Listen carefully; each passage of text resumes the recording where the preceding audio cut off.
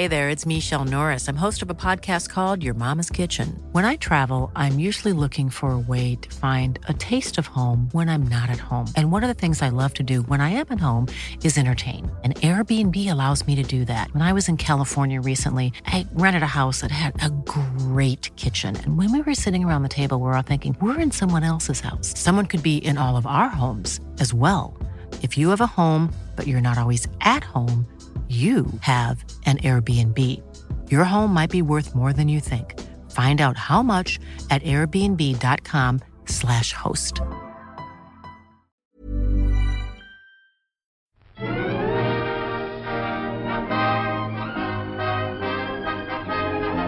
Hello and welcome to the All by the Popcorn podcast. I'm Alessandra.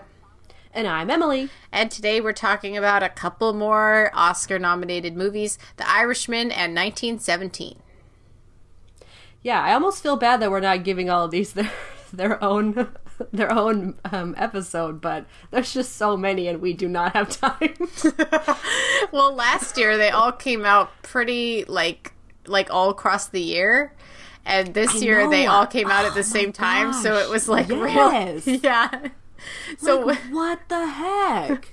So we really didn't give a lot of time, and Emily took absolutely ages to watch The Irishman, so that's the reason why it's taken us so long. Yeah, that's definitely yeah. It's been actually 2 months since I've seen this movie. Like, actually. I watched it like Thanksgiving weekend, so that's what we're working with here, guys. You did? Yes. Oh my gosh. Yes, oh, I wow. did. Like, I popped wow. on that because I knew I wasn't going to watch it if I didn't get it done. And of course, I watched it with my boyfriend. Gosh. Apparently, his family really loves the book, The Irishman, so they were just very excited about the movie. So is the book called The Irishman, or is it called I Heard You Paint Houses? Because in all the trivia I was reading, it's called I Heard You Paint Houses. Okay. Yeah. Okay. All right. Which was the title in the movie as well. Did you notice that? It like just came up. I thought it was almost like chapter 1. You know, Yeah. like a chapter or I something, thought that or like as a well. prelude. Like I didn't. I mean, maybe it was just a little cameo for the title of the book, because it wasn't called, like, the title of the movie wasn't called the title of the book, so they had to put it in somehow. Sure. But I mean, they said it plenty of times in the beginning to where, you know, someone who's read the book and knows of the book would have understood. Yeah. So. Yeah. Totally. But whatever, you know. It was I like that saying. I heard you paint houses. It's great because you know exactly what it means, you know. And then the gunshot and the blood is like painted the walls. Like it's clever. It's clever. Yeah. I was like, all right, I get it. I know. That's clever and morbid. I like it. Yeah. Yeah. So I guess we're gonna talk about The Irishman first, right? Yeah, I'd say so. Okay. So I think we both watched this in two halves. Yep, we totally did. Totally. I had plenty of time to finish it the time that I started, but I don't know. I really needed a break. Like, I don't know if it was just it needs an intermission like Gone with the Wind does. Yes. I mean, and it was crazy. Like, if I ever give this a second watch, which at this point I really don't think I will for a while, but if I ever do, I want to try and watch it all in one sitting, because spreading it out, it felt like two separate movies. Like, it was just because there were just two different feelings. Like, during the first half, you're kind of like just meeting everyone. Mm-hmm. Everyone was getting all smitten with each other, and it was all like fine. And then the second half was like very tense and very like just boisterous, with like all these very like these tensions rising and like all that stuff happening. So it was two very different feelings watching both halves. Yeah, I agree with you. Weird. Yeah, and it was like introducing, and they're also kind of like younger in the beginning, although they're like popping back between when they're older. And then towards the end, it doesn't really pop back to when they're older as much, because they're obviously the age that they're talking about in the book. So it's like, or in the story. So like we have all these like hopping back between old and young situation going on, and it's kind of like, oh, okay, when was this? You know, how was this the beginning of everybody's tales together? Certainly with Joe Pesci and Robert De Niro. Yeah, and with the whole de-aging thing, that's like the only thing that anyone seems to talk about with this movie. How old were they supposed to be when they were at their youngest? I was hearing like 30s or like, but they looked like they were like 40 or 50. Yeah, Like, I mean, I definitely think it was like 40s. I can't tell you. Just basically what it looked like to me was not really 30s. I thought he looked a little bit too old to be 30. Like, especially Robert De Niro. It's like really hard to de-age him. Yeah, and even with a lot of the bouncing of the different time frames, it was like the aging seemed so slight that sometimes I had to kind of think like, okay, his hair looks a lot darker in this scene, and then it only looks a little bit darker in this scene, and yeah. it like and like there's a little bit of gray in his hair in this scene, so it was like I had to really figure out maybe what time frame they were, because it doesn't tell you, like it's really just hopping around, which was still fine. I mean, it's fine. They really just drop you in and expect you to pick things up along the way, and I got it, like it was fine. Mm-hmm. Yeah, I mean, you could totally understand what, like, when the time was that this stuff was happening, because it was just, like, kind of going along with, like, several stories. Because first we start off with the oldest version of Frank Sheeran, Robert De Niro, who is, I guess, supposed to pass off as an Irish person. He looks way too Italian for me. It's, like, really hard for me to, like, not think of... And even with the blue contacts, it's, like, they're not... you know? Which is why at one point I thought the Irishman wasn't pertaining to him. Because at one point they call Kennedy, like, a redheaded, like, Irishman or something. Or, like, they reference him to the Irish. Yeah, yeah. So I thought, like, oh, so maybe this is, like, just about Kennedy. But, like, no. But then at one point they call Frank, like, Irishman. Yeah. Or something. Or Irish. They call him, I don't know, whatever. It really has a lot of mirroring, especially Goodfellas. Because in Goodfellas, it's about the Italian mob, similar to this movie, where Ray Liotta is... he's not Italian, but they welcome him into the mob, and so it's kind of like a similar thing where it's like a young person gets kind of indoctrinated in because they like him, you know. Yeah, so that was the premise of Goodfellas. That was also the premise of this. Both of them. It's like somebody who's kind of an outsider, but they like take an interest with them. And, like, yeah. I love Goodfellas. Like, compared to this movie... Watch that again. I have not seen it. Goodfellas is amazing. I love that movie. We saw it in Study of Film, right? Yeah, we did. And I've watched it... I do not remember that. I've watched it several times since then because it's, like... It's such a good movie. It's definitely my favorite Scorsese. I think it's way more fast-paced and interesting than this movie was. Just this movie wasn't as much my cup of tea as like Goodfellas. No. Yeah, I don't feel like it was my cup of tea as well, which is why, you know, I probably wouldn't watch it for a while. I mean, I'm glad I watched it. I can appreciate it. It was a very well told story with some really fantastic actors. But yeah, not really. I also don't really think mob movies are like my cup of tea. I can't really think of a mob movie that I've seen that I heavily enjoyed. I mean, I really enjoy Goodfellas, and I really enjoy The Godfather. Oh, that's right. I do remember liking The Godfather. Again, I got to give that a second watch, too, because we watched that in Study of Film, too, right? Yeah. And I've only seen it once. Yeah. Yeah. So. Oh, man. You know. So I guess let's get into our three main men here. Yeah. So we've got Robert De Niro, who plays Frank, who seems kind of like... His character was a little interesting to me. He was very reserved, observant, and a little bit violent, kind of silent. Yeah, violent, but he was kind of like a yes man, or like a gopher. Like he just kind of did what he was told, but it didn't really seem like he knew. Like, I mean, he knew what was happening, but like he always just seemed kind of like, yeah, sure, I'll do this, whatever. I don't really care about the consequences or whatever. Like, whatever. You know, only until the end that he had to like think about it. You know. Yeah, and then he basically had to backstab his friend, a really good friend, a good friend of his. Mm-hmm. And I also really enjoyed the timestamps and like the way that people would die. Like they would put those timestamps over people's faces when you first met them. That was very funny. Yeah, those were very hilarious. Yeah, and it just showed like how disposable people were, and like, and just you're seeing them now, but they're definitely gone by the time this movie ends, and it's just. And it's really hilarious. Yeah, I really thought that was hilarious. That was a good touch in terms of like making the whole story actually within the context of real life, because this is a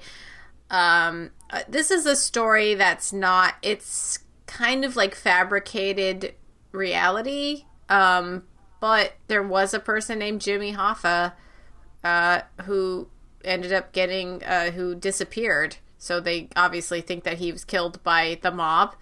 And he ran the union and everything? He ran the union. He was like a real person. Oh. So like the book is based on real events.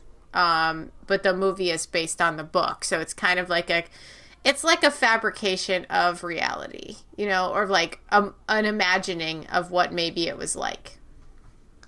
Interesting. Okay, because I really like the summary that IMDb has on here. It's very simple. It just says, a mob hitman recalls his friend Jimmy Hoffa. And I'm just like, wow. And that's what it is. Yeah. In very few words. In few words, that's the 4-hour movie.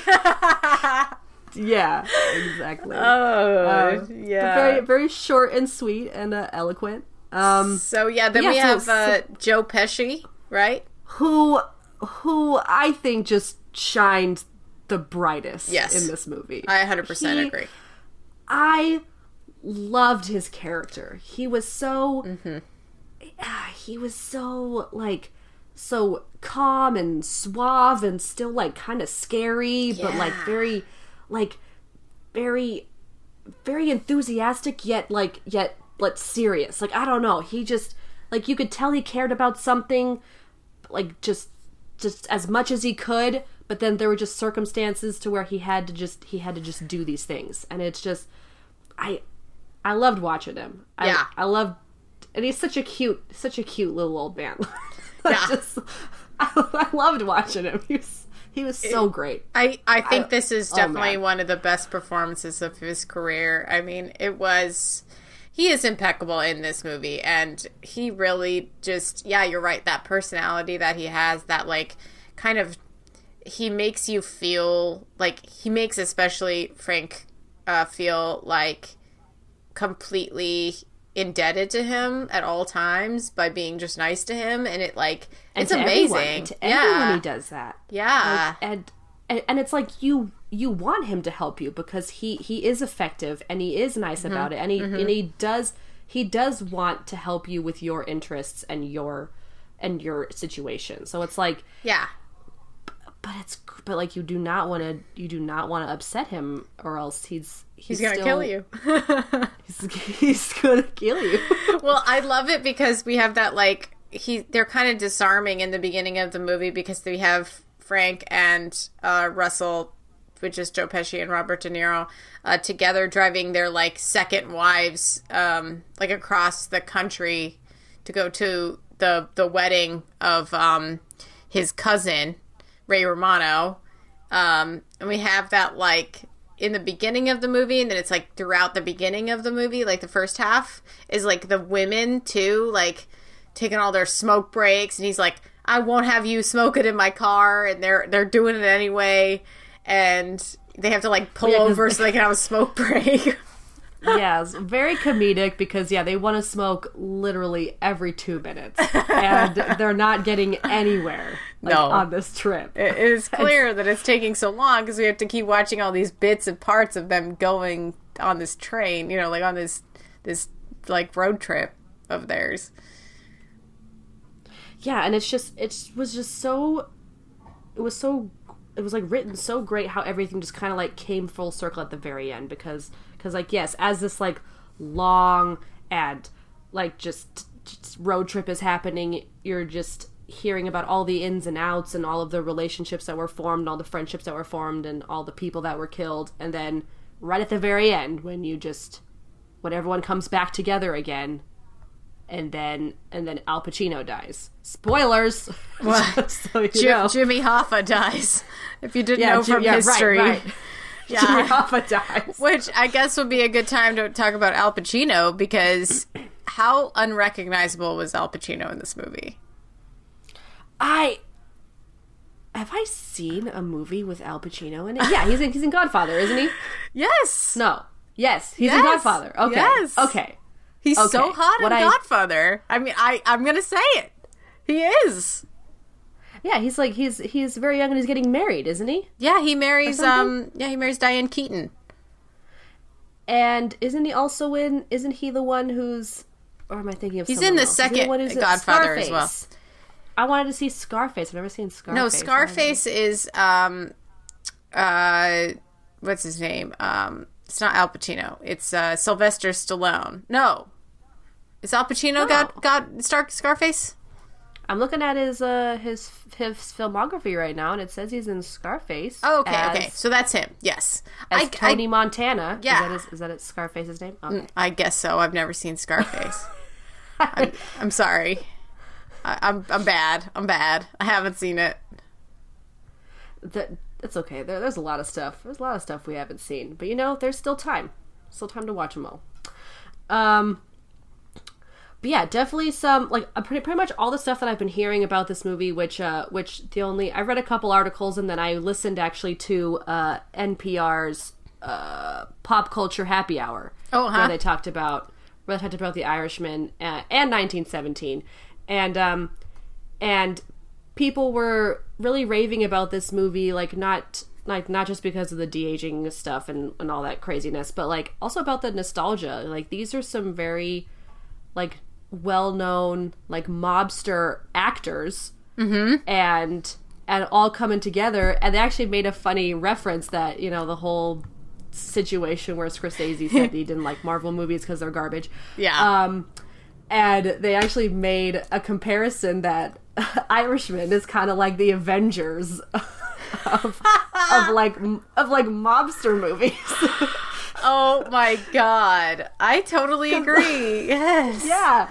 Because you have all these people that you've just seen in all these other movies about all these other different mobsters coming together for the ultimate mobster showdown movie. Like, I know. It's crazy. And I couldn't help but laugh. I was like, that's amazing. And that's exactly what this is. So hilarious. That's an amazing comparison. I love it so much. You know what, Scorsese? You do like Marvel films because you basically made one. Well, I do love that you can look at pretty much any of these actors and just be like, they're in all these other things. I mean, there's a literal handful of people from Boardwalk Empire in this movie, and that was a Scorsese show. We've got Bobby Cannavale and Jack Houston for sure. Like, they were both in. Oh yeah, and he played Bobby Kennedy or something, right? Jack Houston. Oh yeah, Robert Kennedy. Yeah, Bobby Kennedy. Yeah. Yeah. So I mean, that was really funny, and we've got like some great actors. I mean, of course, I love seeing Anna Paquin in this, but she was kind of a strange older version of Peggy. But she didn't have like any lines. She was just like upset the entire time. Well, yeah, and I thought that something more was going to happen with her later, since they heavily showed her as like a kid, observing everyone and knowing that whatever is happening is wrong. Yeah. But then not doing anything with it except for just being, not being a disappointment, but like making Frank Sheeran sad that like Yeah. his own daughter won't talk to him, but he Yeah. was just never really around to be a father anyway. So, Yeah. I mean, that's a little disappointing, and that's what a lot of people are saying, too. Like, Anna Paquin's an Oscar winner. Give her more to do. Yeah, it's fucking true, you know? Like, and I even Right. saw online that, like, people were like, maybe she could get nominated for Best Supporting Actress. And I was like, No. I mean, sure, but she, like, doesn't do anything. Like, she just looks dissatisfied, like, most of the movie. No. I just, No. like, you know, sure, she's a great actress. She's an Oscar-winning actress, but it's like, come on. So, Yeah. yeah. I also wanted to just shout out, I love Jesse Plemons. I'm glad he was in this movie. And Ray Romano, obviously. And Harvey Keitel. Harvey Keitel was in it too? Yeah, who is this guy? I kept seeing his name around. I swear I don't know anyone. Oh, this guy. Okay. Okay. You remember Taxi Driver? He's the pimp. Yes. Okay. Remember we yes. I raved just about didn't- Harvey Keitel and Taxi Driver only like a couple months ago? Yes. Okay. I just didn't know his name. Okay. He's in the Grand Budapest Hotel? Yeah, dude. Oh my goodness. With like everybody else. Oh my goodness. Yeah. Oh my goodness. Yeah, I need to learn these names. People are like all the greats are in this movie. This person, and I'm like, oh gosh, I should know who this is. And I'm Oh man. but wow, man, I really need a mob movie class or something. Rundown. Or just Yeah. rundown, marathon, all of it, Sure. any of it. That's funny. Let's see what else is there. I really enjoyed the soundtrack in this. It was very especially what's the song called? The Silent in the Night or something, or It Happens Silent at Night or whatever it's called. Uh-huh. And I was reading an article about why that song was chosen, and it's kind of like, you know, they do all their killing in, what's it called? In the Still of the Night. That song plays in the beginning and at the end. Uh-huh. And I also just loved a lot of, you know, the older songs in this that just, you know, they're all just very beautiful. Yeah, it really like places it in the time that it's in. Kind of has that pacing, adds it to it. What I really thought was interesting was a lot of people were not impressed with this movie, and I can see why, because it's not a lot of action in this movie. It's kind of like a lot of conversations, like really tense conversations, you know? And it's not, I understand that with some people it's like not like a typical mob movie because all these men are too old to do any of the stuff. Well, yeah, and you can't have a lot of action like with old guys. I mean, I felt like a lot of even the shoot 'em up scenes were very like strategic, and because, you know, they wanted it to be done cleanly, and they can't go making a huge mess or making a huge ruckus. Like, I mean, that's not the point. You need to just get it done and get them out. Yeah. So yeah. even a lot of like the quick like walk behinds and shoots in the side of the head or the back of the head, like it felt very realistic and still very like, even though I saw it coming, I mean, I don't know, I guess I wasn't really expecting a whole bunch of action in this, I guess, which is surprising because you'd think there would be, but it doesn't mean it needed it. There's 3 old white men as the lead. Like, there's not going to be a lot of like movement. It's kind of like a slow, like, but the thing is, like, Scorsese like works around what his actors could do, even when there's like the de-aging thing. It's like they don't really do a lot of movement. Yeah, because even a lot of the scenes that I was seeing De Niro in, like, even though he was at a younger age, he still like moved like he was 70. Like, No. it's just like he kind of like tripped as he was like kicking the grocery man, like, and he is kind of like hobbling over. Like, I was like, okay, this is definitely a 70-year-old man like kicking this guy right now. I know. And it shows. Yeah. And, like, I don't know, the de-aging didn't make him look much younger anyway, so they all just seemed like old men through the entire movie to me anyway. They just So it didn't matter. they were old for like 50 years. They were old for 50 years. Yeah. And a lot of people were saying that De Niro's like kind of de-aging. He looked a bit too smooth and and his eyes looked a little dead. Like like I don't know, his eyes were very light, and they didn't. I mean, I guess we didn't see him very well because he had glasses on when he was in the wheelchair. But that wasn't a problem. When he was like an old man, that was okay. It was like the young stuff. Well, yeah. I don't know. His eyes were very piercing, and it was a little uncomfortable. It was weird because we're not used to that eye color on him, and you know. Yeah. Like, did the original? So was Frank Sheeran based off a real person, or no? He was kind of like a fabrication. I don't really know. I'm sorry, I'm not really aware. No, it's all right. If anyone knows, let us know. I'd love to know more about this book. Heard You Paint Houses. I love the title. I love that. It's a great title. Yeah, I kind of agree with De Niro that the movie title should have been I Heard You Paint Houses. I agree. I don't know why it was called The Irishman. I think it's not really necessary. I feel like this one is warranting at least looking a little bit at the trivia, because I feel like we could learn something. Oh yeah, I was definitely looking at some of it. Apparently, the house in the very beginning was the house in Goodfellas. Mm-hmm. Awesome. Oh, okay. I see that. Yeah. Yes, that's great.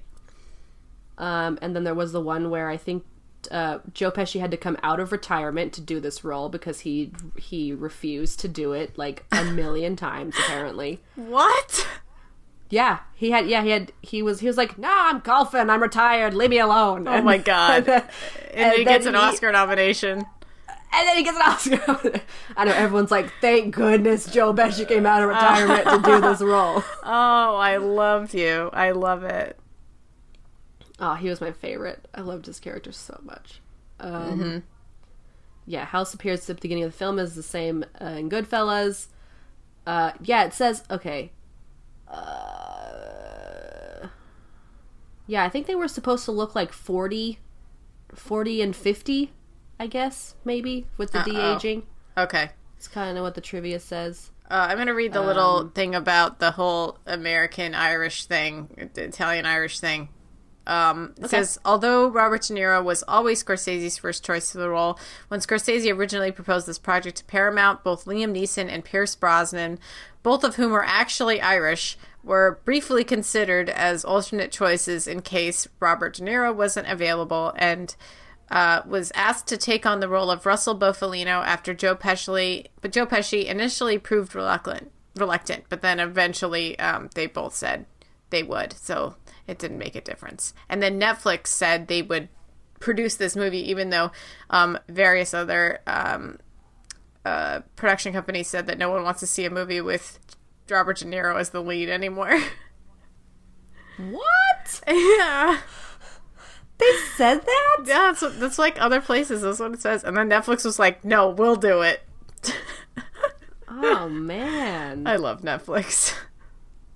Man, you gotta take these chances on these films, man. Uh-huh. You gotta...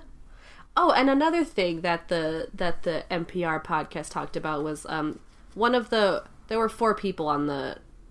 Like, there was, like, the 2 main people and then 2 guests, I guess. And one of the people were saying that, you know, they think, you know, a lot of movies coming out on Netflix now and having, like, very limited releases just so that they could be nominated for Oscars. You know, people kind of complain that, you know, this movie should have been on the big screen. It didn't have as much of an impact to them. And I disagree. I mean... Yeah. You have all of these great resources to make movies and see movies now that... I'm sorry, but I feel like the theater is so overrated now. Like, I just don't even want to go anymore. I'm such an anti, like, theater goer. Like, what? I feel like, you know why. People freak me out. And I know. I feel like... I know. Like, it's just not a good experience anymore. It's not fun for me. Like, I go because I enjoy the podcast, and I want to see these movies, and I want to give them the money. Yeah. Obviously. That's why I go. Yeah. I don't go to be around other people. So, you know, saying that this movie doesn't have as much of an impact unless it's not on the big screen, I think is just harsh to say, because if a movie is good enough, it should have an impact on any screen. It doesn't matter. It doesn't need to be on the big screen. I agree with you, and it's nice to see these movies at home, and I think more people have watched The Irishman because it is at home, and I see that's why Scorsese wanted to do it. He wanted people to go see his movie. He probably thought, if I put this in theaters, not as many people are going to go see it, and that's true. Yeah. Definitely. Like, more people are watching this movie because it is on Netflix. Like, more, you know? Because they have access to it. So, yeah, it's true. I agree. So there you go. I have to read this funny trivia. The word fuck and all its permutations are used 136 times. This marks the sixth film directed by Martin Scorsese to contain more than 100 uses of the word, after Raging Bull, 114 uses, Goodfellas, 300 uses, Casino, 422 uses, The Departed, 237 uses, and The Wolf on Wall Street, 569 uses. You know, I don't really need a count of how many times they said fuck. What I want is a count of how many times Al Pacino said cocksucker. That's what I want. Give me those statistics. Give me that, please. Give me those statistics. So funny. So funny. Oh, man. He was a scream. That is so great. I didn't know whether to laugh or to just I don't even know. His character was insane. Yeah. But I liked him. Let's see. Do we want to move over to the plot keywords? Sure. I just want to say briefly that most of the trivia is literally about how much Scorsese has worked with all the other actors and when he worked with them and how many Oscars they have. And it's like, they worked on this together and they worked on this together. And that's like every bit of trivia. It's funny. Which is still interesting trivia, but yeah, it's mostly just about their not their lineage, but, you know, their history, their resume. Yes. Okay. Let's read those plot keywords.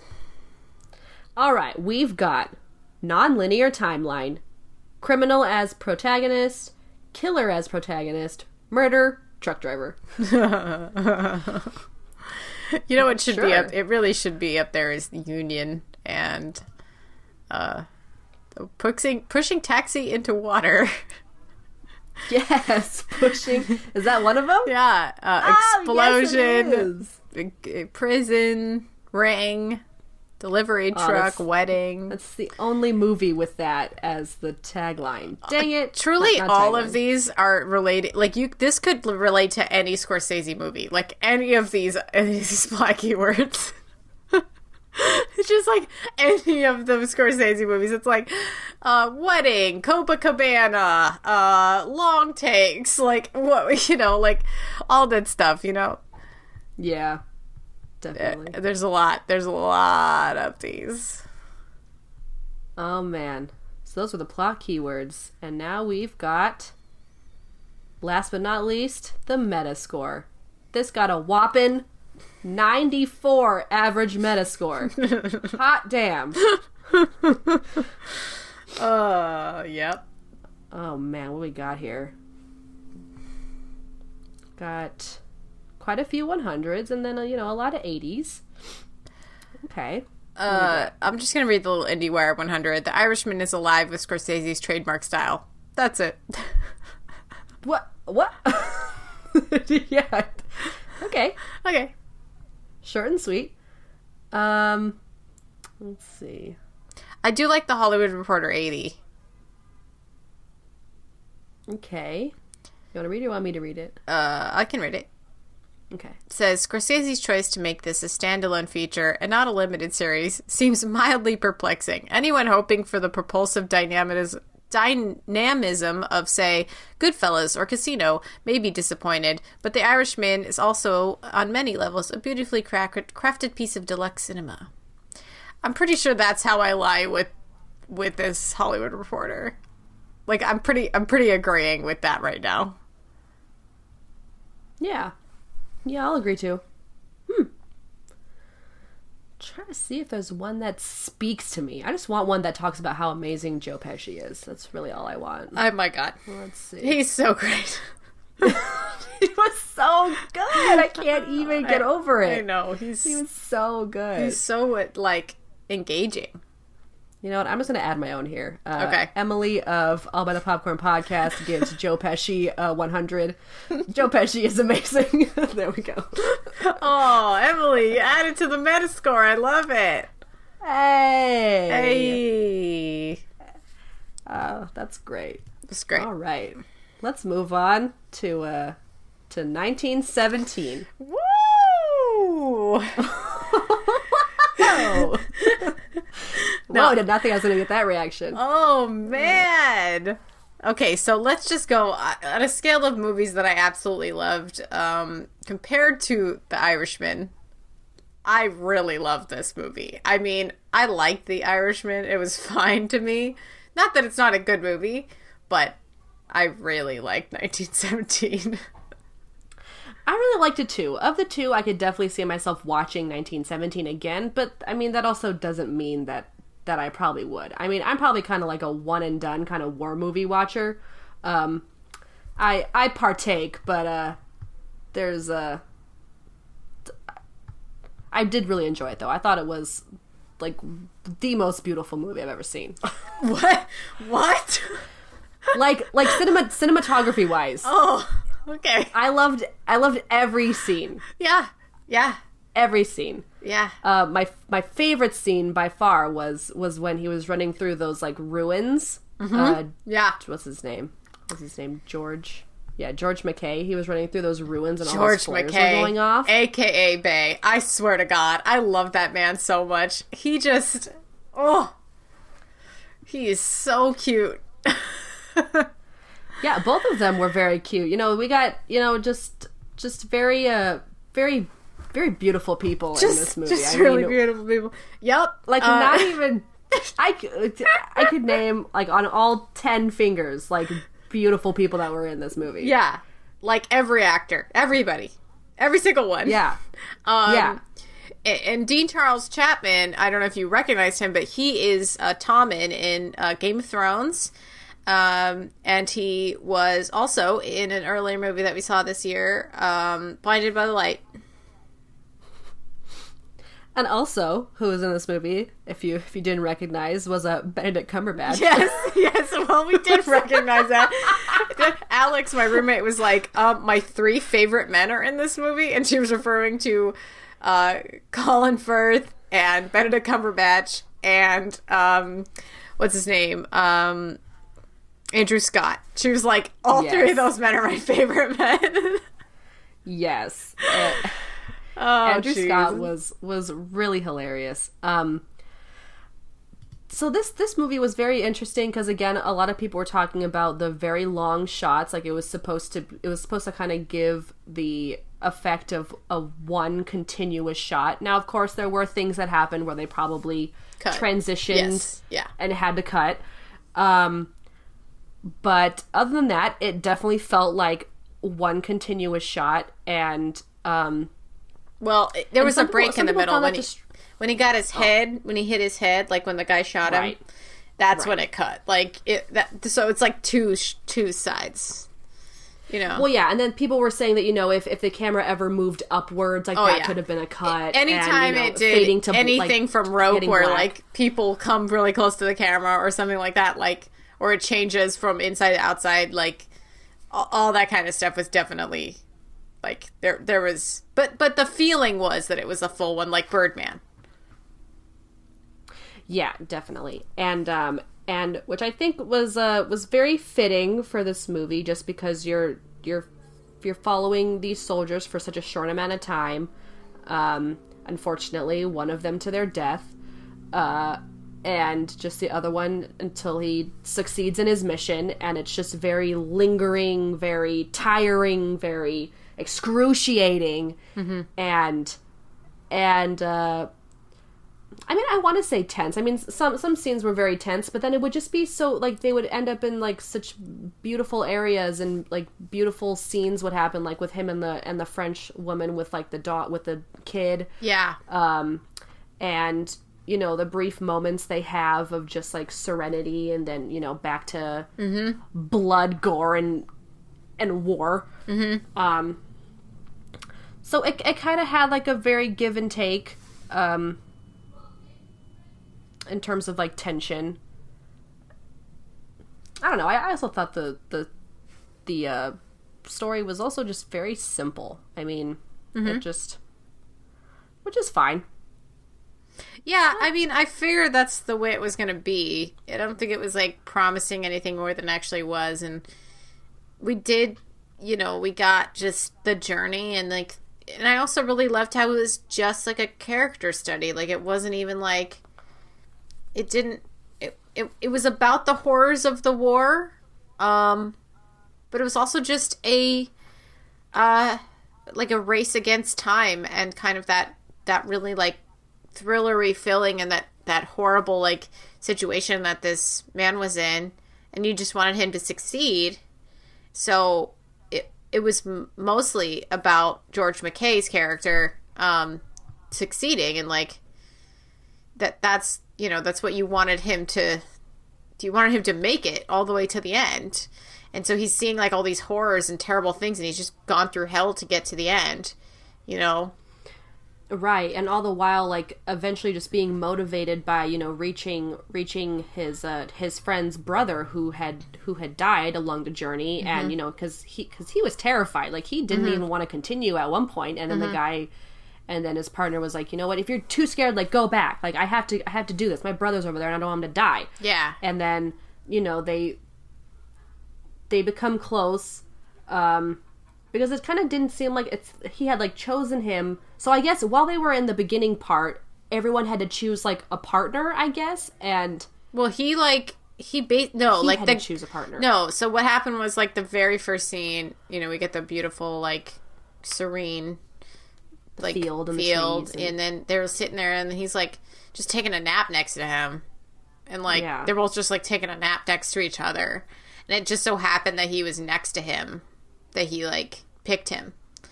And well, but later on, he said, why did you choose me? Yeah. So because he chose him because yeah, because he was next to him. Like, the guy who told him, oh, the captain wants to see you, he literally was like, and choose whoever you want to come with you. Like, that's what he said. Oh, so, like, okay. So Blake chose Schofield because he was sleeping right next to him, and he's like, all right, get up, we're going over here. And he had no idea that it was going to be something like this, you know. And so, like, watching the two men, like, talk to Colin Firth in that, like, and, like, try to be serious and, like, not get so scared about this issue. And then, like, Blake just, like, runs out and just, like, completely, like, it's running through all those men. It's just like, I'm on special mission. And he's, like, going towards the front lines. You know, like, he's so frantic. He, like, really wants to just get to his brother, like, as fast as he can, you know? Right. So it was like they didn't really have time to really think about what they were doing. And then Schofield was like, wait, we got to talk about this. Like, we can't just walk into no man's land. They're going to shoot us. Like, I don't understand. Like, why don't we wait till it's nighttime? And he's like, no, we can't wait. We don't have time. Like, we have to go now. You know, and it was just, like, very, like, urgent in the beginning of the movie. And then when they're walking through no man's land, too, it's so tense. Yeah. And a lot of the movie was kind of, like, silent, other than, like, some very, like, you kind of just got noises of what was around you. Like, did any music play? Like, I think there's some music, but it's like, kind of in maybe and during, out. like, the calm scenes. Especially in that scene with the flares going up in the ruins. There was music in that part. That was, like, a very dramatic music, where the flares were going up, and it was, like, the like, it was just, like, really dramatic, like, shifts between, like, amazing and beautiful views of the ruins in the light that was shifting, you know, from one side to the other, which was just crazy. Yeah. Yeah, which you talked about earlier, and it was, like, that was, like, a very poignant part of the movie that I think will have an impact on if it wins an Oscar or not. Yeah, definitely. And the little saying at the end it said that it was, like, kind of, like, dedicated, or it was, like, because of the stories of someone Mendes. So, yes, like, Sam Mendes' grandfather. So did Sam get this story from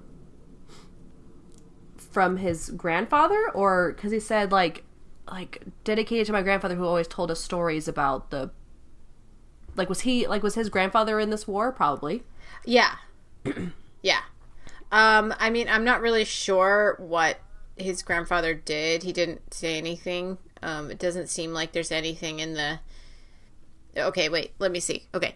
The film is dedicated to Sam and his grandfather, who was Lance Corporal in the King's Royal Rifle Corps during the Great War. The King's Royal Rifle Corps was amalgamated into the Royal Green Jackets in 1966, and then further amalgamated into other Redcoat regiments to form the Rifles in 2007. Okay, so he was part of the First War, the Great War. And maybe he just told a lot of really crazy stories, and I don't think it was necessarily this thing. Mm-hmm. Yeah. Because this event during the war, like, is known. Like, it's in, like, the history books, and it's, like, well known, so I guess... Yeah. So I don't know. It just the little blurb at the end of the movie, I don't know, made it seem like he heard the story from someone and then just kind of went with it. Mm-hmm. Mm-hmm. But all right. Still cool either way. Yeah. Yeah. I cut this other really funny trivia. It says Lieutenant Leslie sprinkles whiskey on Schofield and Blake while reciting the prayer, which is Andrew Scott. I love him. Throw this unholy unction, may the Lord pardon thee whatever sins or faults thou hast committed. And obviously he's doing that because he thinks they're going to die. Which was very funny because he's like, oh, hey guys, what you doing now? And he's like, they're like, we need to get across the no man's land. He's like, well, here's some flares. Throw them back if you can, if you're going to get shot at. Yeah, because they're really hard to find. They're really hard to find. We really don't want them to get them. Apparently he said this, and he's known for playing the priest in the second series of Fleabag, which, of course, is the best television of the year. But that's just my opinion. Okay. It was really good. I really enjoyed watching it. Yeah. Okay. Yeah, so, I mean, I thought that... just like you said, the give and pull of the tense and the more relaxing moments and the beauty moments of how beautiful. I think they're in France. I mean, how gorgeous is it? I just like the cows and the and just the fields and the trees that were blooming and all of the, and how they'd all been cut down. Like the cherry trees. Yeah. It was so devastating. They were such beautiful trees. Yeah. They killed all their cows to make sure that no one got to the cows. And it was just to have any milk or food or anything. It's just ridiculous. It's just watching this, you're so sad that this was an actual thing that people did. It's just people still do this shit and it's horrible. War is so bad. It really is. It's just every time we watch a war movie, it's just oh my god. and I think that's why I just don't really war movies are not my go-to when it comes to choosing a movie to watch or anything, just because they're always so depressing, and it always just seems like it's all about past mistakes and things that you just really need to learn from, but don't really want to glorify. I don't know. Totally. That's the problem. Yeah. And watching war movies, I mean, we've watched a lot of war movies. I mean, I just kept saying to my roommate, Alex, she was just oh my God, she wants to see this movie, but she was we went to go see it together, and she was I'm so scared it's going to be all the other war films. It's going to be really hard to watch. And I was listen, I think this movie's going to be really beautiful. And it was. I really, really loved it. And I got to say, I would watch it again because it's so gorgeous. I think that this one was a little bit more artsy because of the way that it was told and how beautiful it was in a lot of ways. But of course, I totally get it. I told her that we watched Hacksaw Ridge a couple years ago, and that movie has scarred me for life. Even though that was a great movie, it was so fucking violent and so gory. I think about it and I compare it to all the other gory movies I've ever seen, and that was just the worst. Yeah, definitely. It was, and even this movie got pretty gory at some points. Where you're just like seeing people like dead bodies stuck to the barbed wire and just floating in the waters. Compared to Hacksaw Ridge, like there was nothing like that movie. That was like horrifying. Yeah, it was. I mean, dead bodies are dead bodies, you know? Like, in this movie, like, True. Yeah, he's crawling over the dead people. He's, like, at one point where they're in no man's land, he sticks his hand into that guy's, like, chest cavity, you know? Yeah, after cutting it. After cutting it, like I did like an audible like no. Yeah, I mean I gasped a lot in this movie. I was like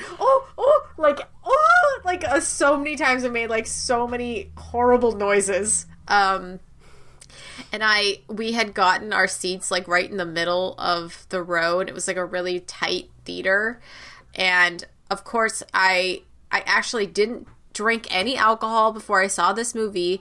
But, of course, you know my bladder. Still had to go. I still had to go to the bathroom. And it was like halfway through the movie. And the guy had just died. And I was like, okay, I think this is a good time for me to go. And it was, because not a lot happened between when he got on the truck. You know, when the guy died and he got nothing. Not a lot happened. So I was like, okay, I'm going to leave right now. And, of course, like, the people around me were so pissed because it was a completely full theater. And I just felt so horrible. And I turned to my friend Alex and I'm like, dude, you can't buy seats in the middle. This is why you can't buy seats in the middle. Like, I'm going to have to get up to pee, and I feel so bad. So bad. The lady next to me gave me the worst look I've ever seen from anybody because I had to stand up and go pee. And I was like, I'm sorry, it's an emergency. I literally cannot wait till the end of the movie to go to the bathroom. And this is why I have to sit on the edge. I know I'm going to have to pee, and I don't want to bother people. It makes me feel so horrible. Yeah, man. I'm sorry. I can't sit in the middle. I mean, I'm ordering. I mean, it's just that's what happens. Like, what am I gonna do? It's just my body. You know, I can't help it. So that's why. I mean, I sit on the aisle seat every time I possibly can. You know. Yeah. So it's just that's me. Well, and that's good because then you're just being considerate to others around you. So I know. That's great. But during this one, I didn't even want to leave, and I had to be hydrated. What was I gonna do? Yeah. What are you gonna do? Yeah. So, there's that video of this movie where the cinematographer is like following George McKay across the field, and all the bombs are going off, and all the men are running across and stuff, and it's pretty insane. Oh yeah, they were saying that scene was choreographed. Oh yeah. I watched the video. Which a lot of people were saying that because of Sam Mendes's like theater background, it kind of showed like in this movie. Oh yeah, totally. It was very it was very choreographed and very, very theatrically like strategic.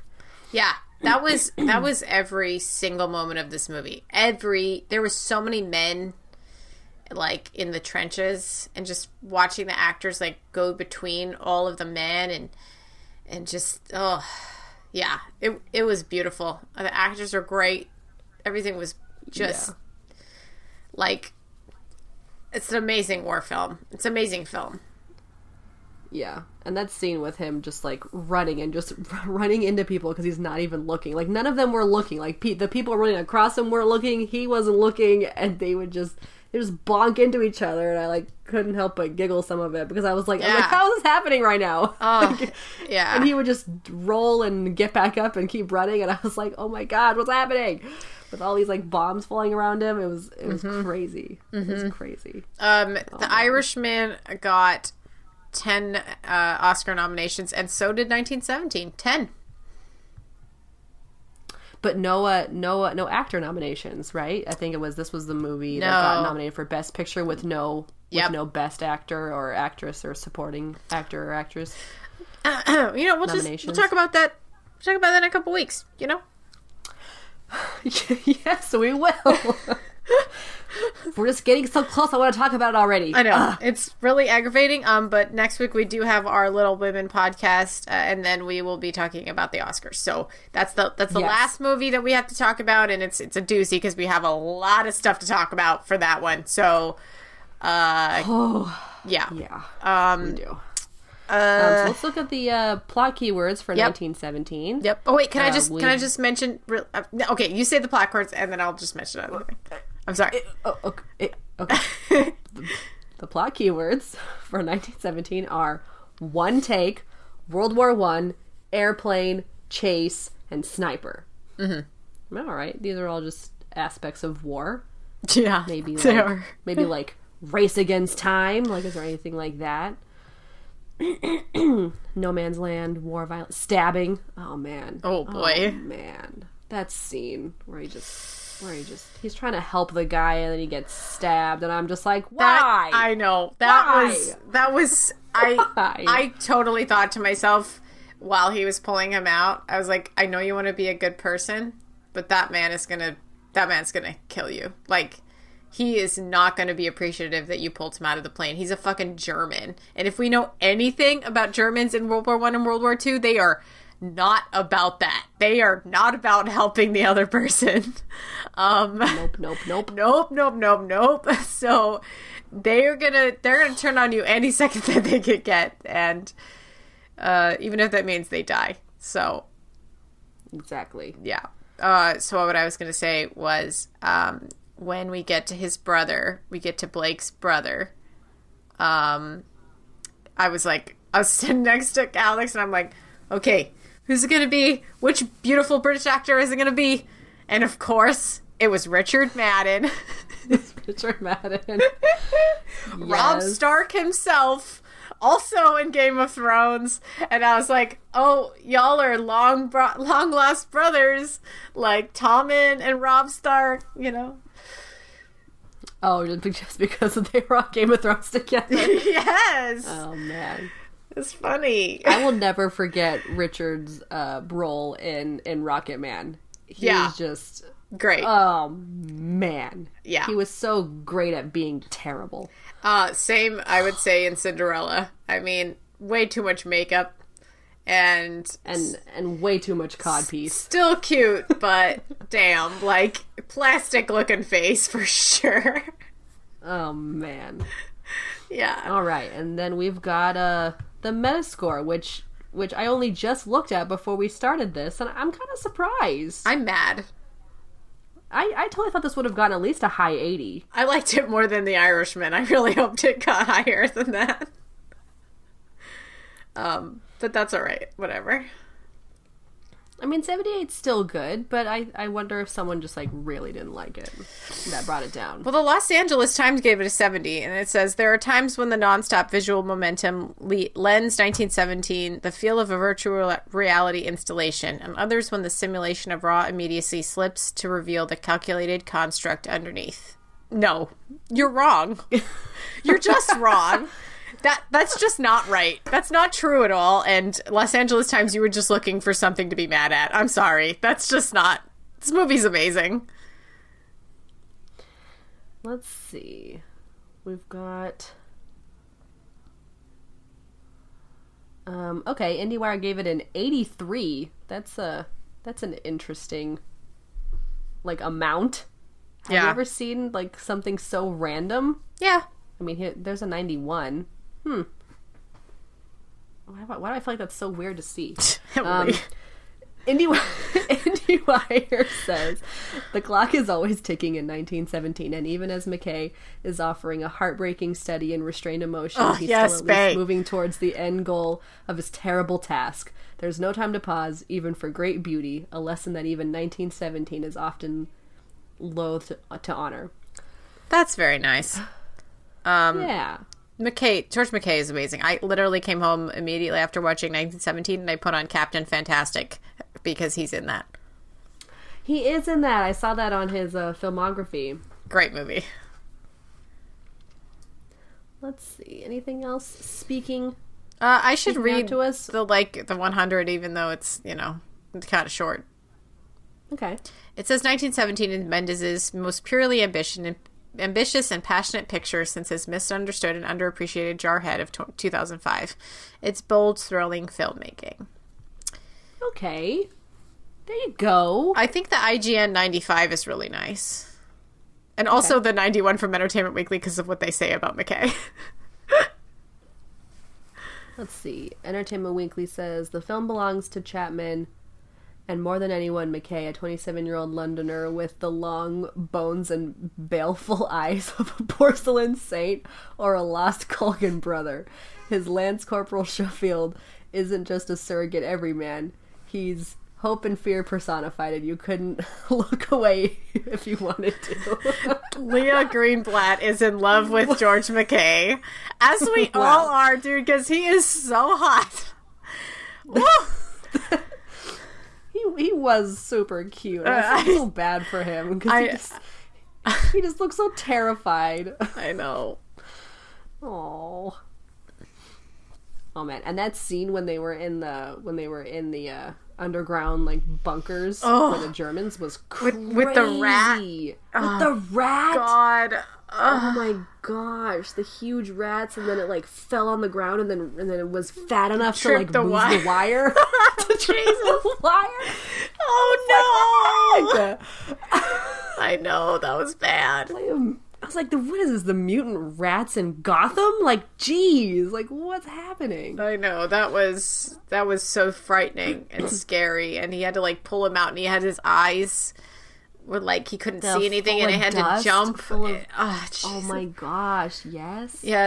Oh my gosh. It was really sweet when they were like walking down the countryside, and he was like, "Do you have a family?" And he's like, but basically he was like, "I don't like thinking about my family because then I know I have to come home," and like he has to leave. And he, like, choked up for a second, and then you're like, oh, he doesn't want to talk about this anymore. And then he, of course, at the very end of the movie, he has the picture of his wife and his child. Yeah, in his little, like, tin holding case. Oh, yeah. Oh, God, the pain, you know. And it also was, like, not even any kind of relief either, because you know that at the end of the movie, like, no matter what, he could just die the next day. It's not like he's, like, safe.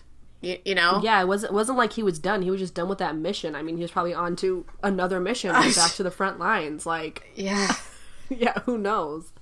So hard.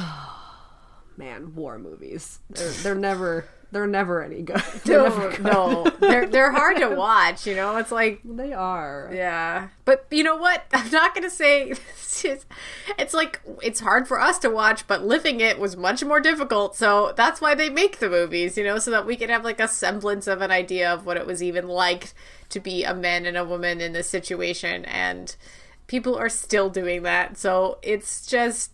I don't want to give up on more movies because I think it's at least, like, our duty to watch and see what maybe people have gone through in this world as humans. Yeah, they're definitely important. And, again, being reminded of how terrible war is so that hopefully we never have to do it again. Even though we're in many wars and... Yeah. You know, it's just... I love it. I love that kind of cinema, and I think this one was definitely awesome, as I've said many times. Yeah, exactly. And if you enjoyed 1917 or The Irishman, please comment or email us. You can comment on Facebook. Just search All by the Popcorn Podcast and like our page, and leave a comment or message us or email us. You can email us at allbythepopcorn@gmail.com or allbythepopcornpodcast@gmail.com. You can also email us with suggestions for future episodes. We're kind of sticking with the Oscars right now, but, let us know what movies are coming up that you're jazzed about seeing and want us to talk about, because we definitely will. Or just talk to us. We'd love to hear from you and see how you like our show so far. And you could also tell us how you like our show by rate and reviewing us on Apple Podcasts or Google Podcasts. That really helps people find us and find our little podcast if they're looking for another movie podcast to listen to. Mm-hmm.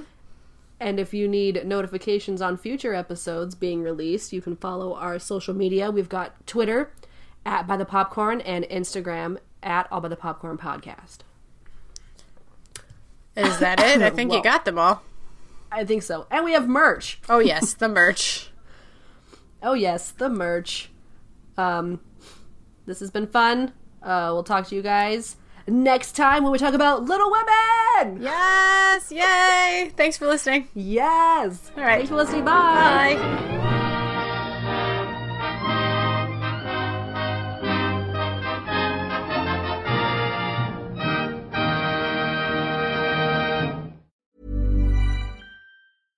Hey, it's Paige DeSorbo from Giggly Squad. High quality fashion without the price tag. Say hello to Quince. I'm snagging high-end essentials like cozy cashmere sweaters, sleek leather jackets, fine jewelry, and so much more. With Quince being 50 to 80% less than similar brands.